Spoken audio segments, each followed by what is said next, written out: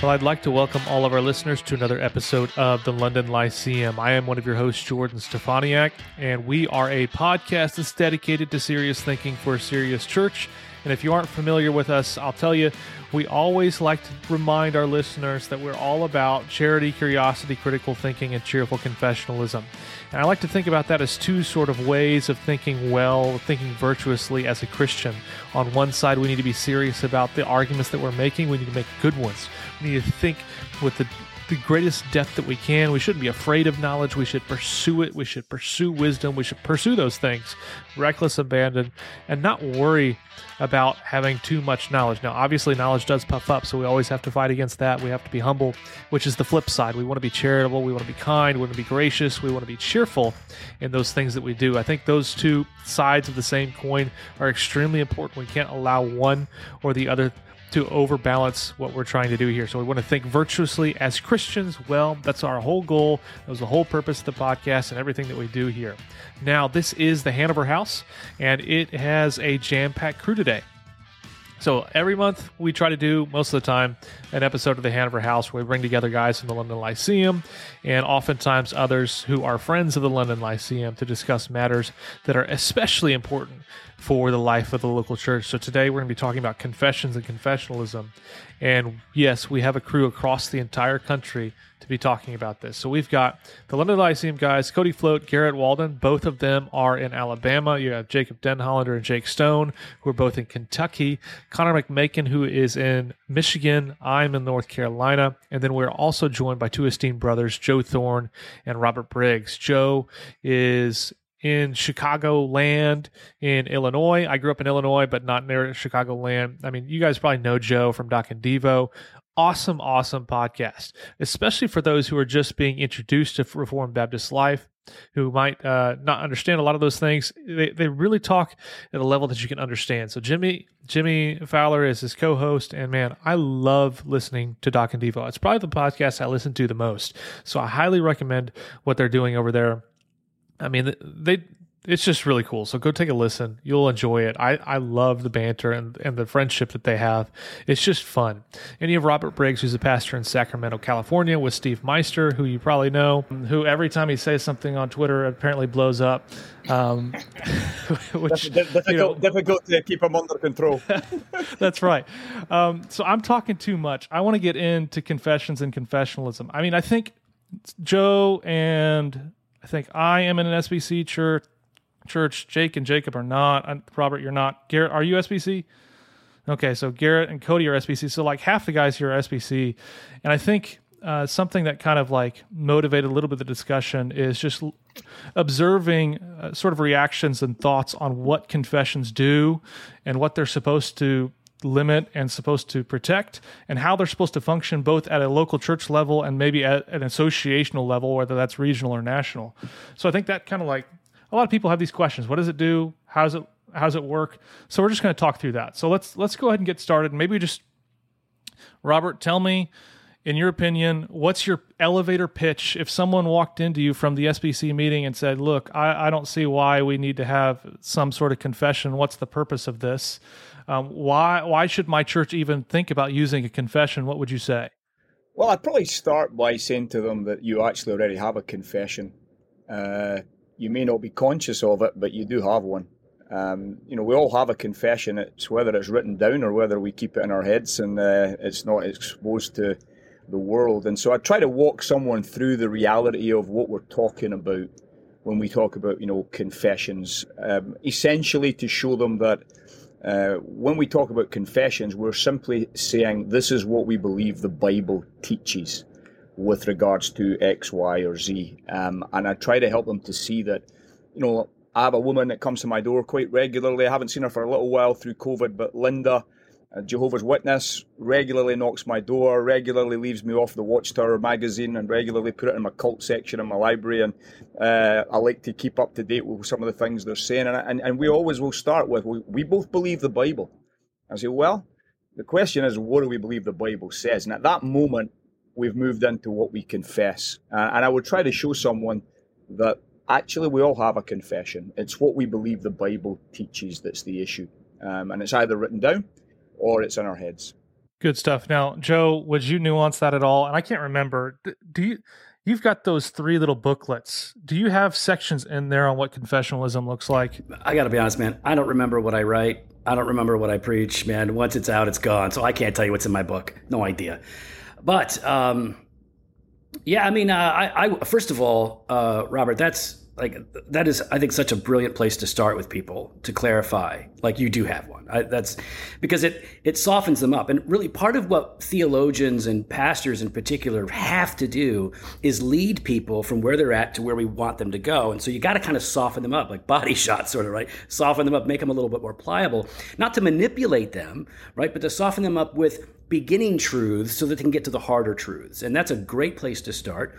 Another place that I start early on with them is like points of agreement that lend themselves to confessionalism. So like, well, you desire theological clarity. Like you don't want people teaching certain doctrines in your church, like absolutely theological clarity. Okay, so you want unity, right? You want theological spiritual unity in your church.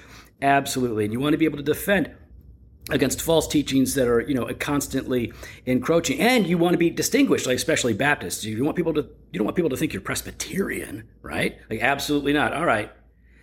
This is why historically all Baptists have used confessions. It's like general Baptist, particular Baptist. We do this because it is a helpful way to clarify, to unite, and to distinguish. Both within and outside of the church. So that's just another kind of entry-level thing that I like to do with people to encourage them to consider that. And in the context of, like, historically, you're the anomaly. Like the fact that you don't want to be, you're the weirdo that's out of step with Baptist history. So, like, those things kind of help them go, okay, well, maybe they're not as scary as I think they are. And part of the problem is that we have the Baptist faith and message, which, although it does have the beautiful language of the Heidelberg Catechism and the clarity and rigor of the Second London Confession, we have this Baptist faith and message which is okay, but it's not even really utilized. It's not held up as the thing that unites us. So even the only confessional framework that Southern Baptists have, and for most of them, is the BF&M, and it's like take it or leave it. So I think it's really important to start where Robert started, and to start with these beginning principles before you start really laying out like the harder stuff. All right, perfect. So now we've got the baseline of what confessionalism sort of is at the basic, very core level. Now I want to know, what does it mean to be confessional? Is it just like I can have this paper on the wall? I think everybody would say no. We need something more than just a piece of paper on the wall. So how would you cash that out? And I think one particular aspect that I'm most interested in is how much of the confession needs to be confessed for you to be confessional. So I think you have questions in SBC life. The question came up there was, what does the term pastor mean? Well, it says that only men are to be pastors. So what does that, how binding really is that? Because then they'll say, well, it also says you have to have closed communion. So if that's the case, then a bunch of churches are out of step with confession. So are we really going to be that serious about taking all of the confession? Is there some like doctrinal core? And there's other questions in other parts of Baptist life of the doctrine of God. I mean, how serious do we have to be when it comes to something like the Second London Confession of Faith, where it says that God is without body, parts, or passions? What sort of divine simplicity is required with something like that? What sort of impassibility is required with something like that? So maybe walk me through a little bit of the nuances of how do we understand confessionalism? Are there different ways to think about it, to categorize it, to taxonomize it? And then we can go from there on what's most useful, you think? Well, I think I can only speak to my own context, obviously, Jordan, in regards to some of this stuff. I think that there's definitely what I would see as a strict subscriptionism, and then we have to define what that is. Is it absolutely every statement in the confession as laid down, or there's maybe a system subscriptionism where there's more of a general understanding and commitment to it, but some latitude. And then again, we still have to define that, because, in the circles I move in, nobody has a real problem with, well, I take an exception to the statement about the Pope and the Antichrist, right, because I'm not sure about that, or I don't accept that. And that's been a general traditional perspective amongst what I call modern Reformed Baptists outside maybe the SBC context, the one that I move in. But when you then have for example, chapter 2 of the Confession, the Doctrine of God, and now we're beginning to actually say, well, I take an exception to the word impassibility, or I take an exception to the issue of that God has without parts. I think now we're tampering with something far, far, far more significant. And, when you think of the structure of our 1689 Confession, the first 8 chapters essentially are universal Christian truths that have been believed down through the ages. And once we start to pick that apart, we've actually taken a hammer to the foundations of our identity as Christian within the universal church, with our Catholicity. So we have to have those discussions. Some of those things are beginning, there's some fires burning in Reformed Baptist circles right now about this stuff. And I think we do need to have clarity on this because people are confused. And so we've got to figure out, the way I'm looking at it right now, there seems to be a system subscription amongst some brothers, and then there seems to be a strict subscription amongst other brothers. And the big challenge is, how do we get on, and how do we relate, and how do we define that so that we can still respect one another, recognize one another, but at the same time be honest with one another about where we stand on our embracing of confessional statements. So on that note, it seems like for Southern Baptists, we have a confession of faith, the Baptist Faith and Message, but then we also have other governing documents, the Constitution and Bylaws. And the Constitution and Bylaws has that statement that churches can meaningfully partner with the Southern Baptist Convention if they have a faith and practice that closely aligns. I think that's the phrase. So that seems like we have, I guess, maybe this governing document seems to be advocating some sort of system subscription because it says closely aligns. Would you say that is probably accurate or no? Yeah, I don't know. I think I just see it differently. I wish it was completely different. But the way I see it is that it just makes the BF&M a point of reference. It's like that's where But I wouldn't even call it encouraging a system subscription, because that means you understand the whole and the framework of what undergirds it, and therefore you're buying into that. I don't think the vast majority of Baptists are even prepared to engage in it at that level. And that's part of the hard work of confessionalism is you have to have a confession, a real confession, a good confession, and there aren't a lot. So you have to have one of the great confessions in my estimation, but then you have to understand the confession, right? You have to actually understand historically. This is why Jim Renahan's Symbolics 2 is going to be so amazing. I haven't been able to read it. It's one of the most important works that's been written in Baptist life in over 100 years for sure. But you've got to have a confession. You've got to understand a confession, and then only then can you then begin to implement what Robert was talking about, or deciding at what level are we going to accept subscription or participation or cooperation. And I do think there has to be some level of latitude. I take one exception, a half exception in the Second London Confession, and it's not even on the Pope. I'm fine. Pope's the Antichrist. Boom, let's go. Let's do it. But if I have to choose, I don't want to choose. I have to choose. I'm going Pope. But I would say that I think it needs to happen at regional levels. Right? That this is so. In other words, in our case, and maybe even in Presbyterian cases, I'm not sure how it works exactly, but for a church to enter into cooperation with the SBC, I think they should be vetted at the state level through the basic tenets of the faith. Like, here is our statement of faith. Can you affirm it? And do you have any exceptions here? And if you do, what are they? And then the local state convention or association could then determine whether or not you're in bounds or out of bounds, right? Say, okay, you're good enough. Like that exception, you've qualified it, you've clarified it, fine. You can come on in. We give you the stamp. That stamp gives them the okay. And of course, if at the convention, at the national level, they find a problem, they can address it there. But I think there needs to be some sort of a regional context, whether that's local association, state associational level, or whatever.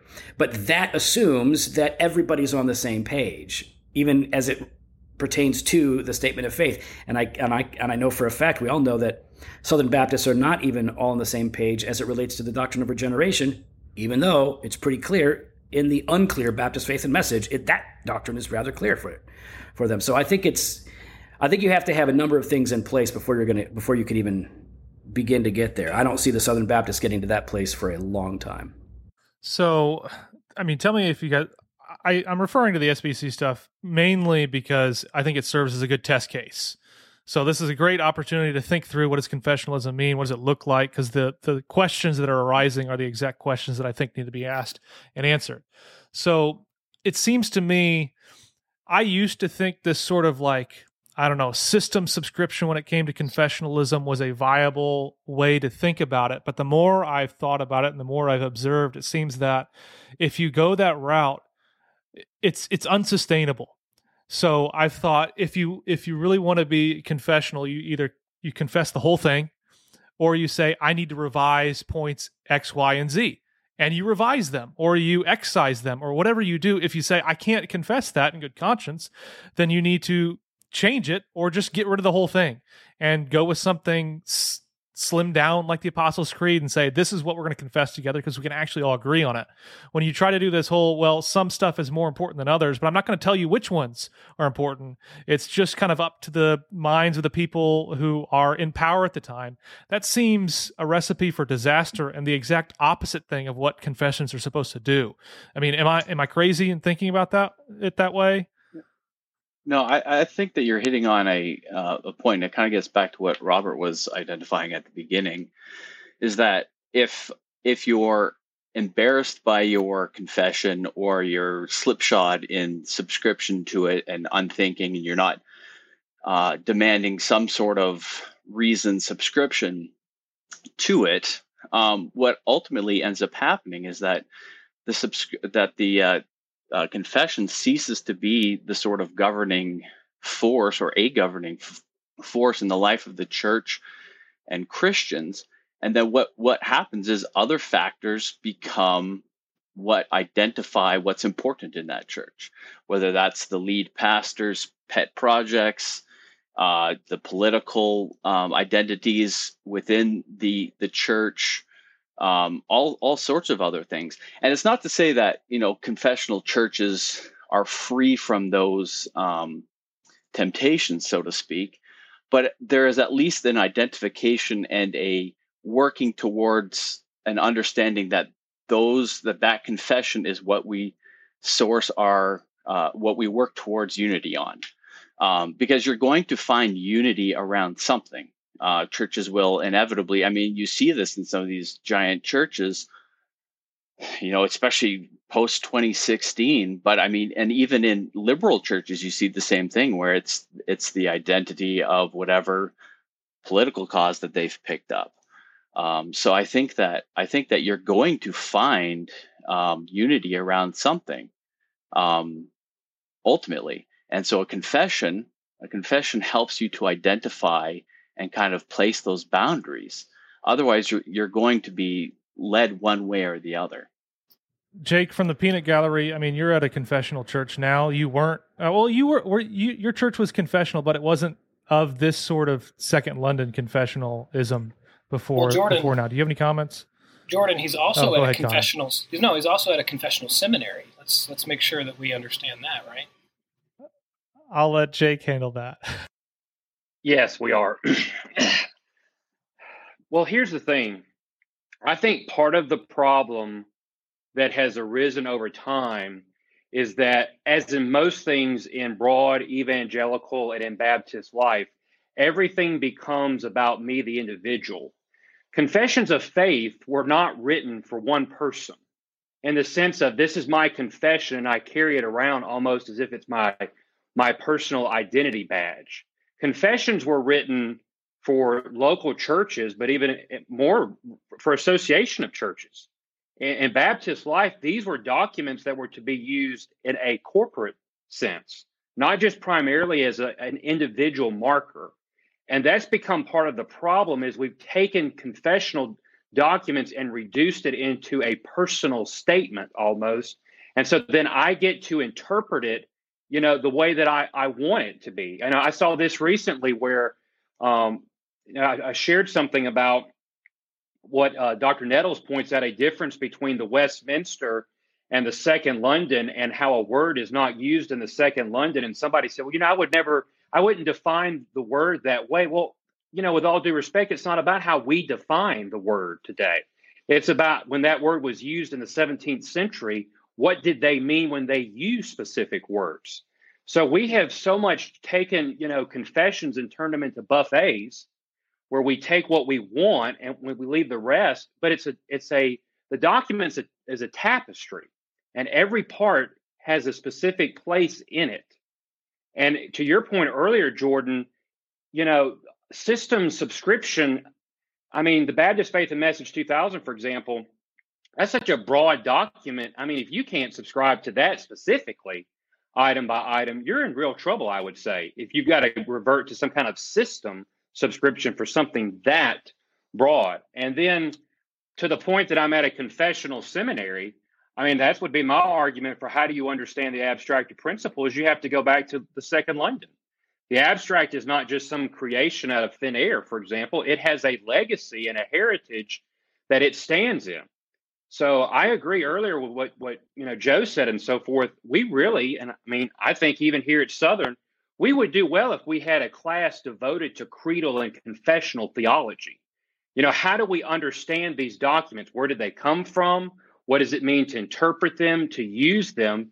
Because we're prone naturally, but then even in our own cultural moment, to be so enamored with ourselves that we take every document and filter it through our own presuppositions and our own moment. And that's not how you do confessional theology. And last point, being here at RBC, I appreciated yesterday in both the morning and the evening sermon, Pastor Jim cited the confession in part of his exposition of explaining a doctrine. Yesterday morning, he's talking about the doctrine of perseverance and how do we understand Christ is there to help us. And he read from the chapter on perseverance of the saints. And that's a great way of using confessions week in and week out of how they help us explain the truths of the Scripture. So, Jake, you bring up another question that I'd like to hear Joe and Robert's opinion on. So how much of the confession do we have to go back to say, what do all the authors think on this topic? So I think an easy example is when it comes to something like the doctrine of God, where it says God has no body parts or passions. I think if you just come to the confession, you say, I have to subscribe to these words, well, it's a little bit thin. No body, no parts, no passions. Well, I can interpret parts in a pretty thin way. But if you want to go back and read what the authors intended by that and read their expositions, it seems to be a much thicker definition when it comes to that. So how important is it, how relevant is it that we have to know what the authors intended? Because I do think that there's probably some who worry saying, well, if I have to know all the authors' opinions, then doesn't that make the confessional document almost useless? You really need to append all these other authors' texts to it and say, just like the Chalcedonian Creed or all the other creeds where they had the confessional statement, but they append all these large letters, the Leo's tome and others, and say, these are authoritative interpretations of what we're saying. Is that what we have to do if we want to say authorial intent matters, or is there another way to think about it? Let me jump in, Jordan. I think, Jake, I really appreciate Jake bringing that out, because I'm absolutely convinced that it's vitally important that we understand what the original document was intended to teach. Because it's a historical document. It's got a date on it. There's a reason why it's got a date on it. And I think that the point that Jake makes about the legacy, we've got some controversies rising in Reformed Baptist circles right now, in which it's clear to me, I have the privilege, Cody, is at PRTS, I'm just finishing my THM there. I've been doing it in Reformation and post-Reformation theology for a reason, and that is I wanted to really get to grips with the heritage of Reformed theology through Westminster so I could understand where our forefathers commonly derived their understanding and held to the same truths, and where things were changed so that I could better and more intelligently and quite honestly, more honestly understand my own confession of faith. And I don't have the luxury of saying, well, I know that's what they meant when they said that. I'm going to put my own spin on it and change it. I mean, I just think that's an issue of intellectual integrity. I mean, I think that's a character problem at that point. If I dissent from it, just say I dissent from it. I disagree. I don't hold to that. And I do think Reformed Baptists right now are going through a transition where we got the confession. I'm talking about modern Reformed Baptists, maybe outside SBC circles, Jordan, who we got the confession. We're thankful for all of that, but now we're beginning to come to grips with, well, actually, what does it really mean in certain places? We thought it meant X, but actually it may have meant Y, and now we have to come to terms with, do I actually hold to this? I think, my friend Jim Renahan, as Joe has mentioned, is doing an excellent work in regards to that. I've also got the privilege of having read some of the stuff that's going to be published. I mean, I'm excited about that project. We have not done historical theology well as Reformed Baptists. We just have to be honest about that, be humble, let's learn. If a young pastor comes to me and says, do I have to have read all of these sources? I say, no, but you'll probably spend the rest of your life enjoying reading them. And it's all about growing and be humble. And, if I haven't read X, I'm not going to try and pontificate that I've read X. I'm just going to say, hey, that's outside my wheelhouse right now. I'm reading over here right now. I've only got one head, two hands, and 24 hours a day. I can only do so much. So just be humble, be honest. We're all in a process of growing in our knowledge of God and our knowledge of the gospel and Christ and how we ought to be understanding our confession. And that takes time. And we are realizing actually that some of the ways we've interpreted our confession have been more reflective of modern influence than historical orthodoxy. And I think we just have to be humble enough to admit that and be willing to, address it. That's good. And Joe, to throw out another example of one that I think might help our listeners, covenant theology. I mean, what was it, 30 years ago? Pretty much everybody would say, this more 20th century sort of Reformed Baptist approach to it, where two administrations, one covenant of grace. Then Sam Renahan comes on the scene and blows it all up and says, guys, you haven't been reading the early particular Baptists. That's not how they thought about it. They thought about it this way. Does that mean that section of the confession, you have to affirm sort of what would be termed a 1689 federalism? Or is there room for, say, 20th century Baptist framework where there's two administrations of the same one covenant of grace? You don't have to answer that specific question, but as I think about this, I think those are the questions that come into people's minds as they think about, can I honestly, truly be confessional if there are these sort of debatable questions of how do I interpret this properly?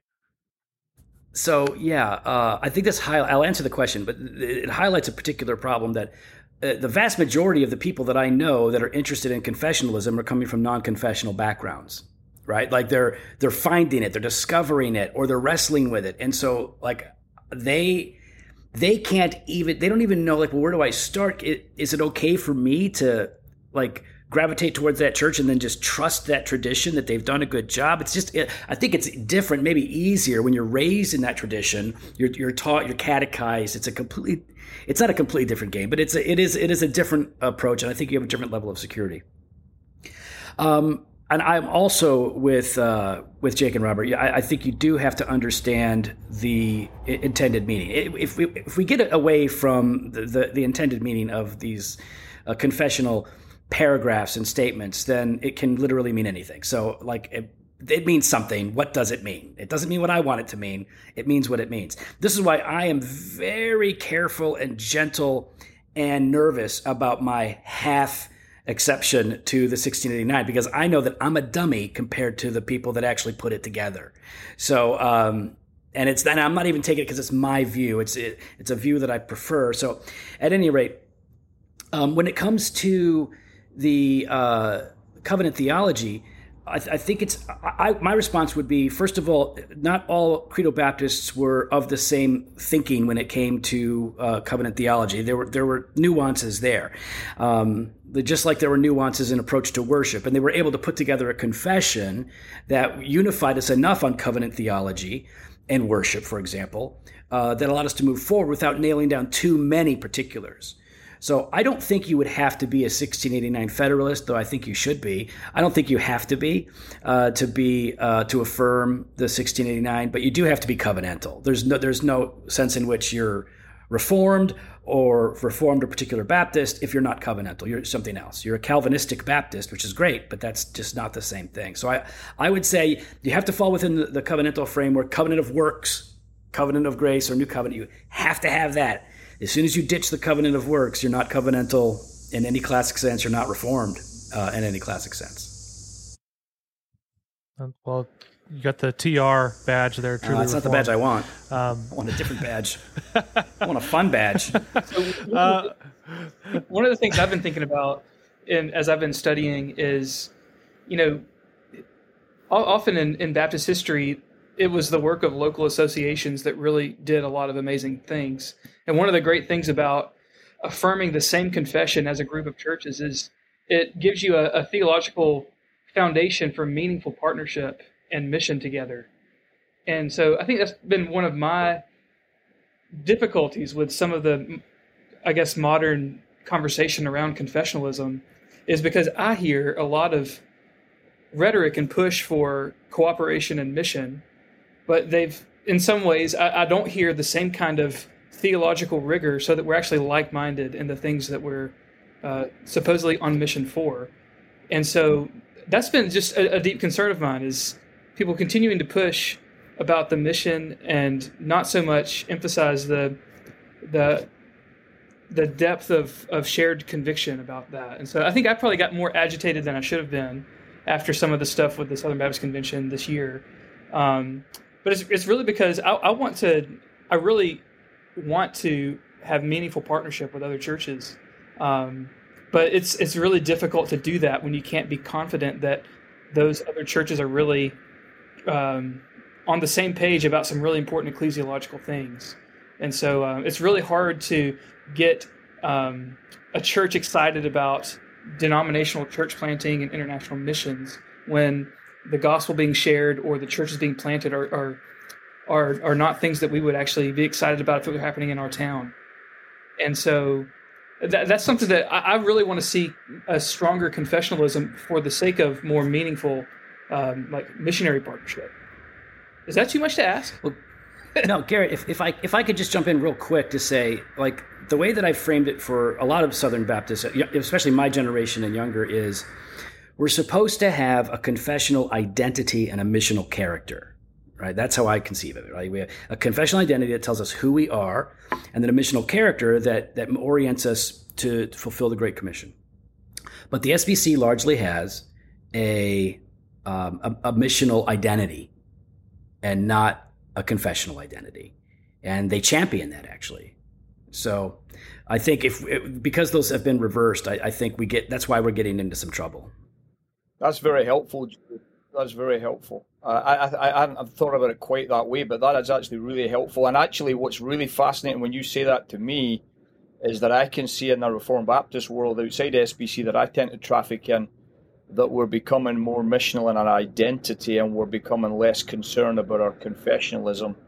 And I wonder if that's really what is at the very heart of confessional drift, and how it begins to develop. And maybe not hit it so bad this generation, but the next generation it will be diluted, and then the third generation it may even be gone. Steve got a hold of a book. Well, he gets hold of tons of books because he's a prolific reader, but this little book came into our hands called The Erosion of Calvinistic Orthodoxy, Drifting from the Truth in Confessional Scottish Churches. Of course, I picked it up because it's got a Scottish flag on the front, and it was written by Ian Hamilton, and it's regarding the confessional drift of Presbyterianism in the 19th century in Scotland, which, of course, grown up in Scotland with the Church of Scotland and all the debate. And Hamilton points this out, that confessional drift, it comes in when there's a lack of true, strict subscription, and you begin to loosen everything up because you have a different mission that you're now pursuing. And I think your perception there, Joe, in the SBC, which I'm not so familiar with, but it's very helpful for me to think about what is going on in Reformed Baptist circles today where these debates are happening. I want to think more about that, but that was a very helpful observation, brother. Yeah, another point kind of on that about kind of a confessional identity. I want to come back to Joe's point about the potential of local associations. I think, at least my perception, is a lot of Southern Baptist churches see themselves as I guess, more as part of a national convention than they do a local association. And so when I guess you see yourself as part of a really, really big thing, like at the national level, versus as part of a smaller thing at the associational level, I think it might be easier to justify, I guess, confessional irregularities. I guess the bigger the thing gets, the harder it is to control, I suppose.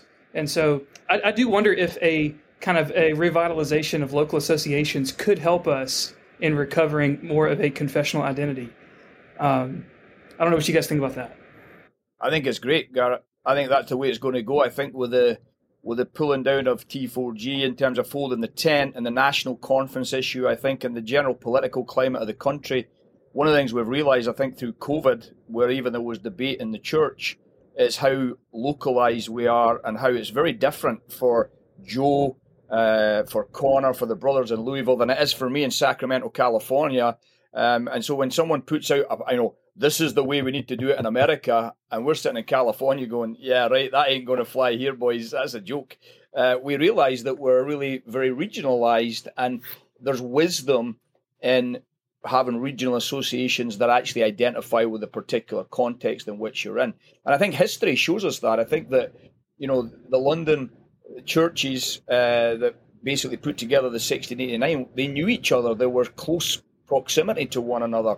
There was a Northern Association. There was a West Country Association. Why? Because, well, of course, in the time in which they lived, travel was different. But I think we've got to look at regional associationism and really work harder at that, and then have inter-fellowship with maybe associations across the country, but recognising that your context and my context are not identical, and there are certain nuances and emphases that we need to appreciate are not going to look exactly the same or be exactly the same in the furtherance of the work of the gospel. Now, one question I want to have for you guys, we can come back to this because it looks like a lot of you guys have questions, but I do want to ask one thing before I don't have any time on this.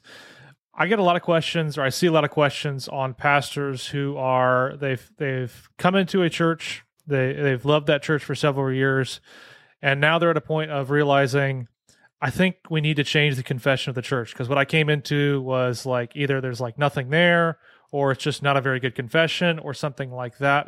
Maybe they're too literal on certain things. Like they've got, I think a lot of Baptist churches in certain areas, they've got like these pre-millennial, pre-trib, like just super specific things on areas that we would say, I don't know if we want to be as specific there. I think we should be more specific in other areas and more lax in others. Do you have any advice for those pastors who would seek to change their confession to something either more robust or more traditionally Baptist in different, whether it's New Hampshire they want to go to, or the Second London, or something like that? What's the process? What are the 2 or 3 things you would say, definitely do this if you want to lead that transition well? I would say, first of all, be very, very, very, very, very patient.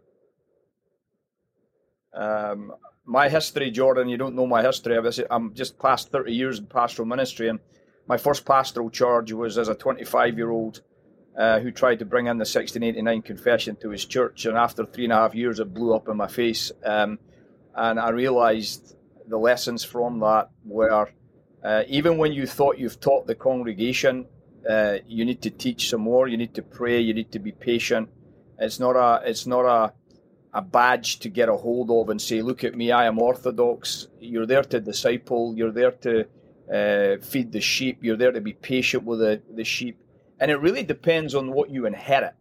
Whatever you've gone into, if you've inherited a situation that's a long tradition of dispensationalism and you're going to try and take it to a covenantal position, well, first of all, I'd say maybe it wasn't the wisest call you took. But if you have done that, then you need to be very, very patient. You won't turn that around maybe in a decade, maybe longer, to be honest. And so, as one who's been involved now, in pastoral training for a while, I'll always say to young men, don't do what I did. Learn from the mistakes I made, and recognize the importance of teach, pray, visit, be patient.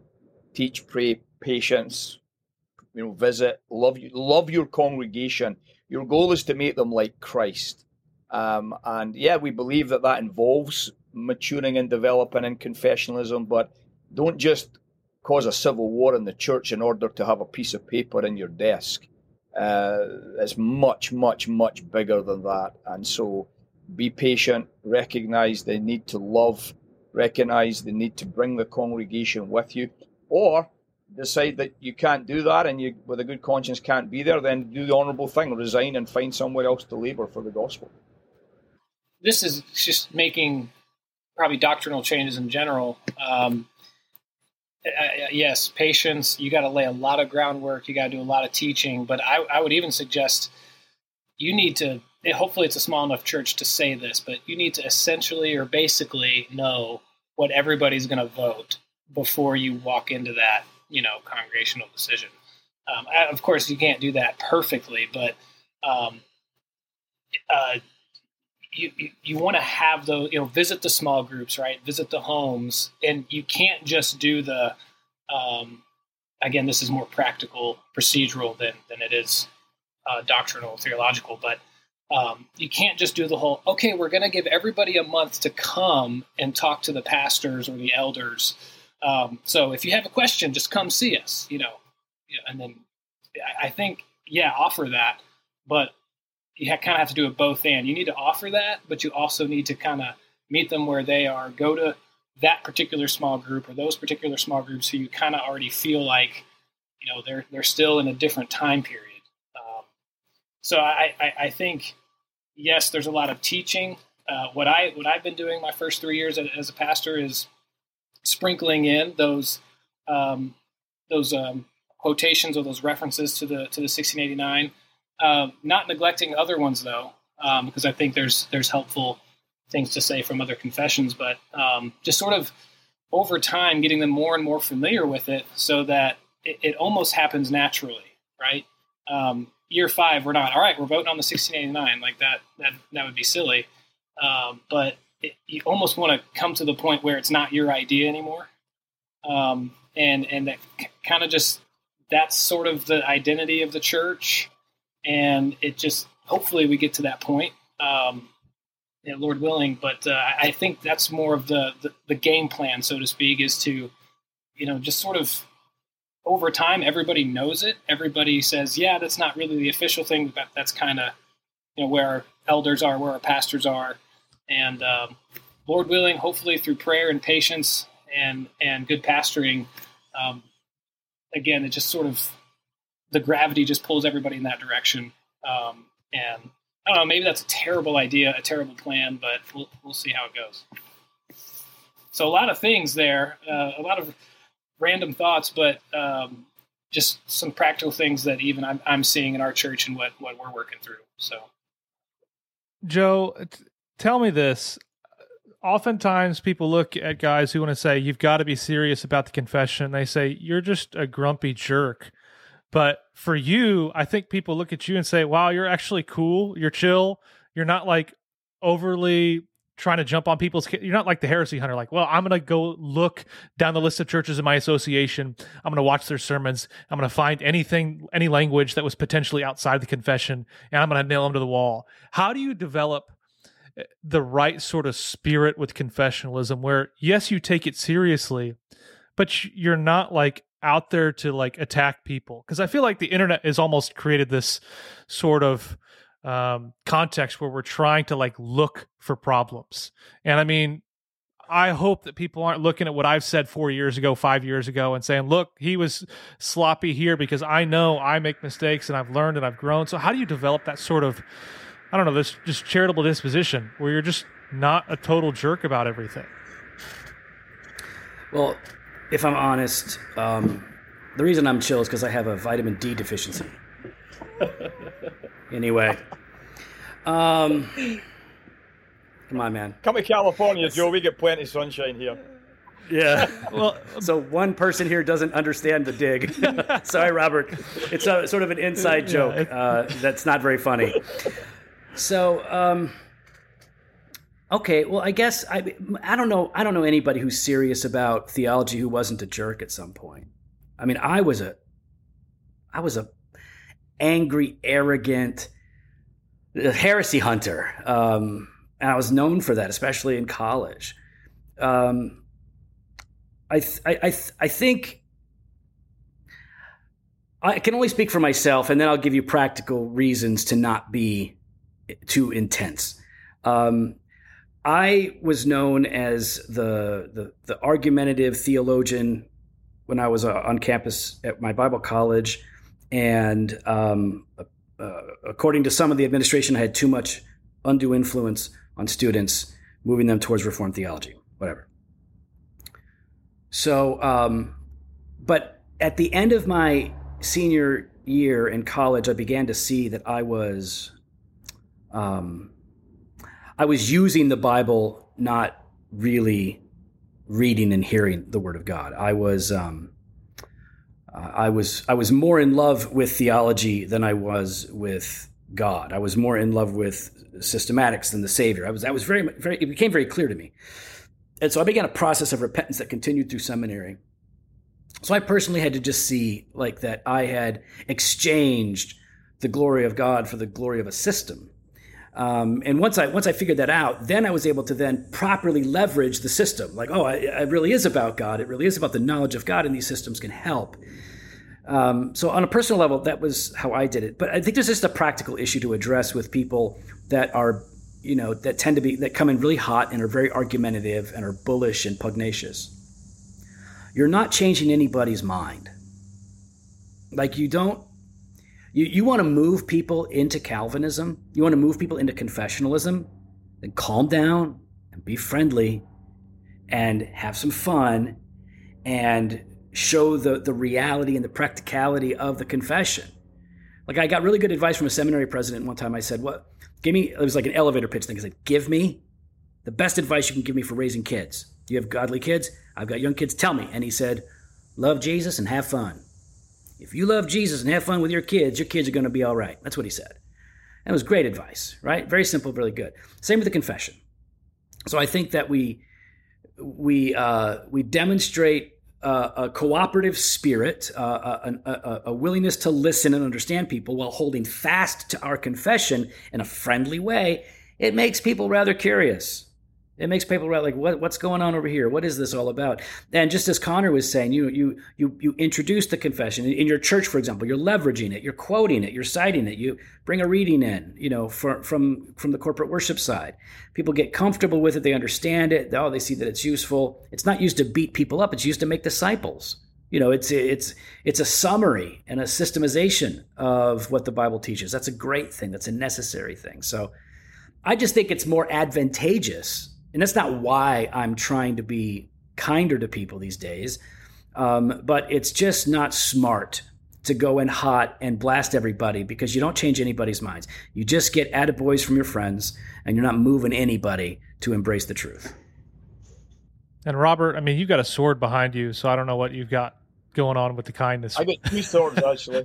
There's another one here. Robert has swords and blood in his beard right now. He's a true Scotsman. This is my Gettysburg sword, and this is my Scottish claymore. Wow. And as a good Baptist, I've got John Calvin on my wall. Connor, you had something you wanted to say. I'll let you go.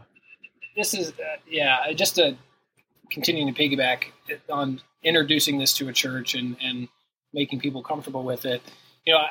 We go through our members class and I talk about how Baptists are confessional, and they will ask, okay, tell us about these confessions. What does that mean?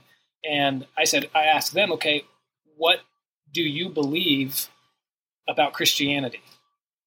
And they're kind of like, well, I believe the Bible. So, okay, great.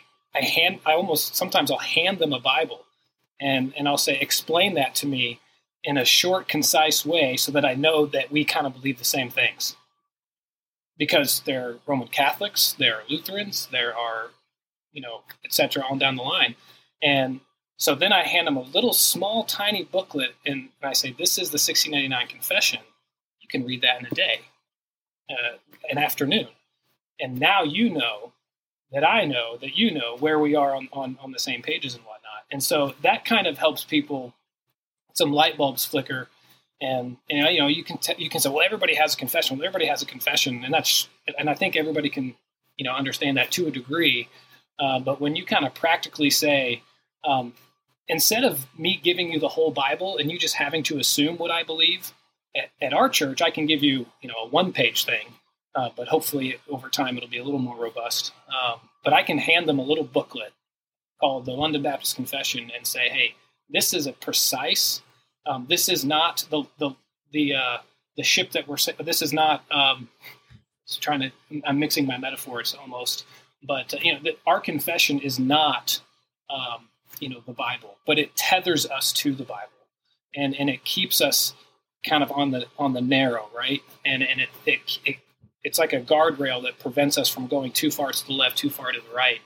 And so I think when you kind of paint that picture for people and say, look, I can't share with you in a meeting, in an afternoon, in a year, in however long, by just handing you the Bible and say, this is what we believe. There's way more to it than that, obviously. And I think that's been helpful for us in just kind of painting the picture of the benefit of confessions and introducing them to people. So, Jake, you've been quiet for a while. I imagine you have something you want to say before we wrap up.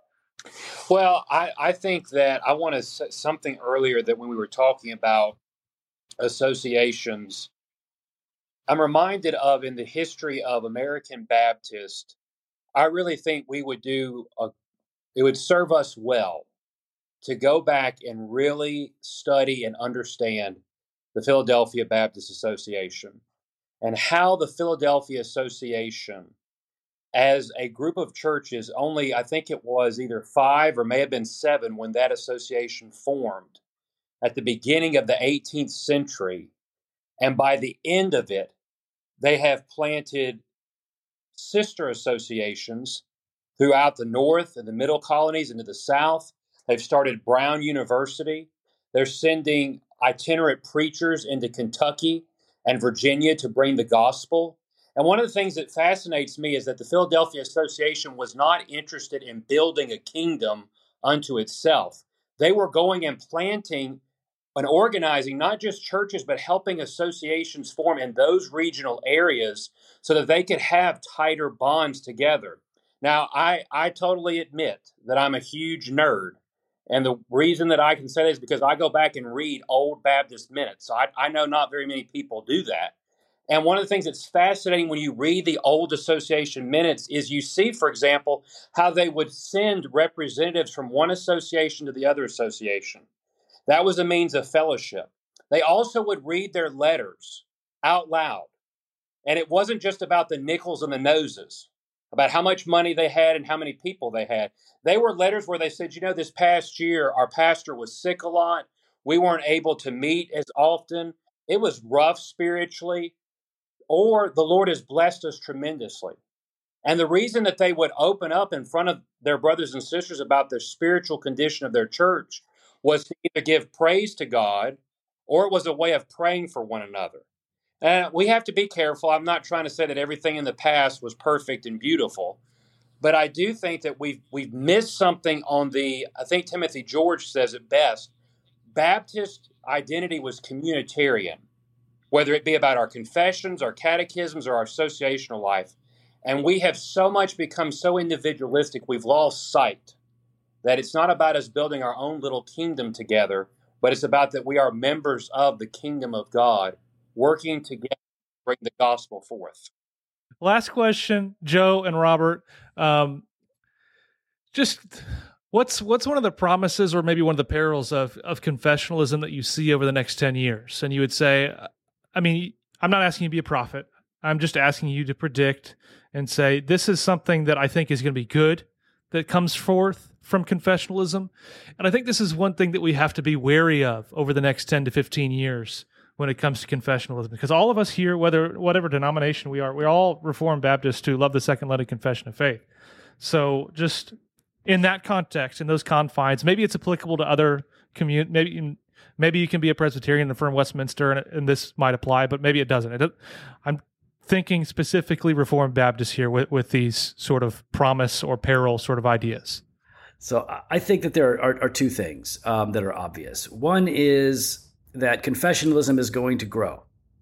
people are interested, and especially the Baptists, the confessional Baptists, and I mean confessional, Reformed confessional Baptists, not Owen Strain and those guys. I mean real confessional Reformed Baptist guys. They are writing the best theology proper stuff that's modern. Because it's classic. Like there is a movement, I think, that's happening. Confessionalism is going to continue to catch on and grow. That's what I predict. The second thing is the danger of elitism and arrogance. And I'm very concerned that we avoid that pitfall. When I go and speak with Presbyterians, I've been at conferences where there are 4 plenary speakers and I'm the only Baptist and the rest are Scottish Presbyterian, right? And they are nothing but gracious and kind to me. They love me. They're just, I feel so honored that my smarter, more sophisticated older brothers would let me come and hang out and play with them. We need to have that spirit, not just with Presbyterians, but with non-Calvinistic, non-confessional Baptists. We need to be the bigger brother that exercises warmth and openness and dialogue. So I just wanted to make sure, like, as this confessionalism grows, that we have some seasoned saints like Jim Renahan. Like, Jim Renahan is bow tie, like hair parted on the side, like, and he can roll with me and Jimmy. Like, he's cool. Like he doesn't put on airs. He's himself, but he embraces others. We need that kind of humility, not the aggressive elitism that we're seeing in the more fundamentalistic Calvinistic Baptists that we're seeing with larger online platforms today. So, growth in confessionalism, good. Guard against elitism in confessionalism. Let me encourage Jake before I go. I was reading this to my congregation yesterday, Jake, the Philadelphia Minute, so I'm a bigger nerd than any nerd. We were doing I was teaching in our discipleship hour on associationism, and I was using that. It's a great read, and I love it, and there's a lot to learn from it. I think, looking back over the 30 years or plus that I've been in Reformed Baptist circles outside of SBC, obviously, I think there's a lot I've benefited from. I think that a high view of Scripture, a high view of preaching, commitment in the local church discipline, things that have really been, in many ways, have been neglected for a long time. But I do think, to Joe's point, I think what I detected, what I was guilty of myself in my younger years, I think, was a tendency to think, in a more sectarian manner, a more elitist manner. It was pride, and we have to repent of that and humble ourselves. I think that's where, as I'm watching a wider constituency, SBC brothers and many others, getting a hunger and a thirst and a delight and a commitment to confessionalism, I don't want you guys to necessarily repeat those mistakes that were made. That's why I really appreciate, Jordan, not that I'm in any way flattering you, but the spirit with which you do the London Lyceum has been a refreshment to me as someone who's outside of SBC circles, but in Reformed Baptist world beyond that, because I think that we've been a reactionary movement, and as a result, we just react to the latest issue we don't like, and now we fracture and we do that. I'm 55. I'm very encouraged that the younger men like you guys that are coming up, and I think the future is bright if we stay humble. The future is bright if we remain Catholic in our spirit. The future is bright if we're honest, even in our disagreements, charitable, even in our disagreements. My concern for some of the older Reformed Baptist churches may be that they are going to be in trouble down the line because they tend to be either isolated, in other words, not in an association, or they don't have anybody coming up to be pastors, which I think is a major problem. And those churches may just disappear. It's very interesting when you read in the minutes of Philadelphia, like Jake said, some of the churches they disappear. They don't stay there forever, and so you learn from that we've got to have a Catholic spirit. We've got to relate to the wider church. One of the things I really appreciate about where we're at in SAC, we're one of only 2 1689 churches that are represented in our pastors' fraternal that we host of about 35 pastors. And we have great fellowship with those brothers. And to Joe's point, we want to show the friendly, fun-loving, gracious, kind spirit of the gospel to our brothers. They may never become 1689 guys, but they're our brothers, and we love them. We're committed to the same gospel. So we want to maintain that spirit. At the same time, very often over private lunches, we'll say, well, in our confession and in our tradition, some of that doesn't happen because of X, Y, and Z, and maybe you'll find this helpful and you can benefit from that. So I think the future, if we stay humble, if we're prayerful, if we grow in our love even for those who are detractors, the Lord will, I believe, build his church. And I'm very hopeful the younger generation are, because of the rediscovery of a lot of historical theology, the rediscovery of a lot of source material, I think a lot of younger men are going to benefit from it in a way that I didn't have that opportunity when I was in my 20s or my 30s. And I would just encourage younger men to just learn from their fathers, the good, the bad, and the ugly, and press forward. And I'm very hopeful that, to your point, Joe, confessionalism is going to grow, because I believe that is how the Lord is going to be building his church. And I would just say this last thing. With the progressivism and the decline of America in many ways, in different regards, the one thing that's going to stand against so much of what's happening in our culture is a solid, robust, historical confessionalism. Because of the philosophical elements, because of the theological elements, that's what's going to stand. Churches that don't have that, they're going to be, I believe, sandcastles. They're going to be washed away. And so we need to be clear on that. We need to be honest about that. We need to be committed to seeing that spread. And I'm convinced that regional associations are, in many ways, what we need to really put most of our energy into. Man, that's good. Yeah, good advice, guys. Well, this has been awesome. I think we could probably talk for another hour about all the nuances of confessionalism, especially some of the particulars, because I think, once you get the big idea, the questions that end up coming up is like, well, me and my situation, how do I apply this to this? So what I tell you, if you're listening and you have those questions, just either find like-minded pastors in your own regional area and begin meeting with those brothers and ask those questions there, workshop them there. Or, I think a lot of these guys here who are even in this and other, the Center for Baptist Renewal is doing really cool stuff. There's lots of groups that are doing cool things, and they're approachable, and they can help answer questions if you reach out to them and ask something. Jimmy and Joe, you guys do like 5,000 podcasts a week, and they've got a mailbag. You can submit your question to the mailbag, and they'll talk about it and answer it, and they'll spend 30 minutes. Maybe. Yeah, maybe. If it's a good question. Maybe. If it's a good question. No promise. I'm promise. It could be a good question. We just, we got a lot going on. But we'll try. So I'm telling you, just find the resources that you have. Ask the questions, because I think this is a need for us in our churches, for the health and vitality of them, is to begin digging more into the confession, understanding what confessionalism means, and begin utilizing it for the health and the growth of our churches. This is I'm not into church growth strategies in the mega church sense, but this will grow your church down deep into the gospel. I really believe it. So I think you should consider thinking and understanding what confessionalism looks like and how it applies in your own context. Robert, I can't even remember now if you mentioned it, but Carl Trueman's book, what's the name of it again? Yeah, The Creedal Imperative is a book I would encourage every guy, if you haven't read it, get a hold of it, have a read through it, pray through it, think it through. I think Carl does a great job in that, his usual erudite, clear self. I can even hear his English accent when I read it. It's quite funny. It's not as good as your accent, though, so we'll give you credit there for that. True. You're right on that, John. He knows that too, though.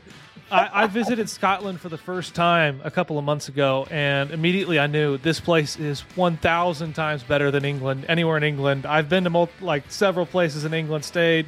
Nothing compares to Scotland. So I'll give you that. Bro. Amen. Well, I appreciate that, Jordan. The best thing that came out of England is the road to Scotland. So that's that's our in-house joke for all my English brothers who are listening. Awesome. Well, thanks, guys, for joining us. And everybody's been listening and tuning in. We thank you for listening to the London Lyceum. We are the only analytic Baptist and confessional podcast on the planet. And we'll talk to you guys soon.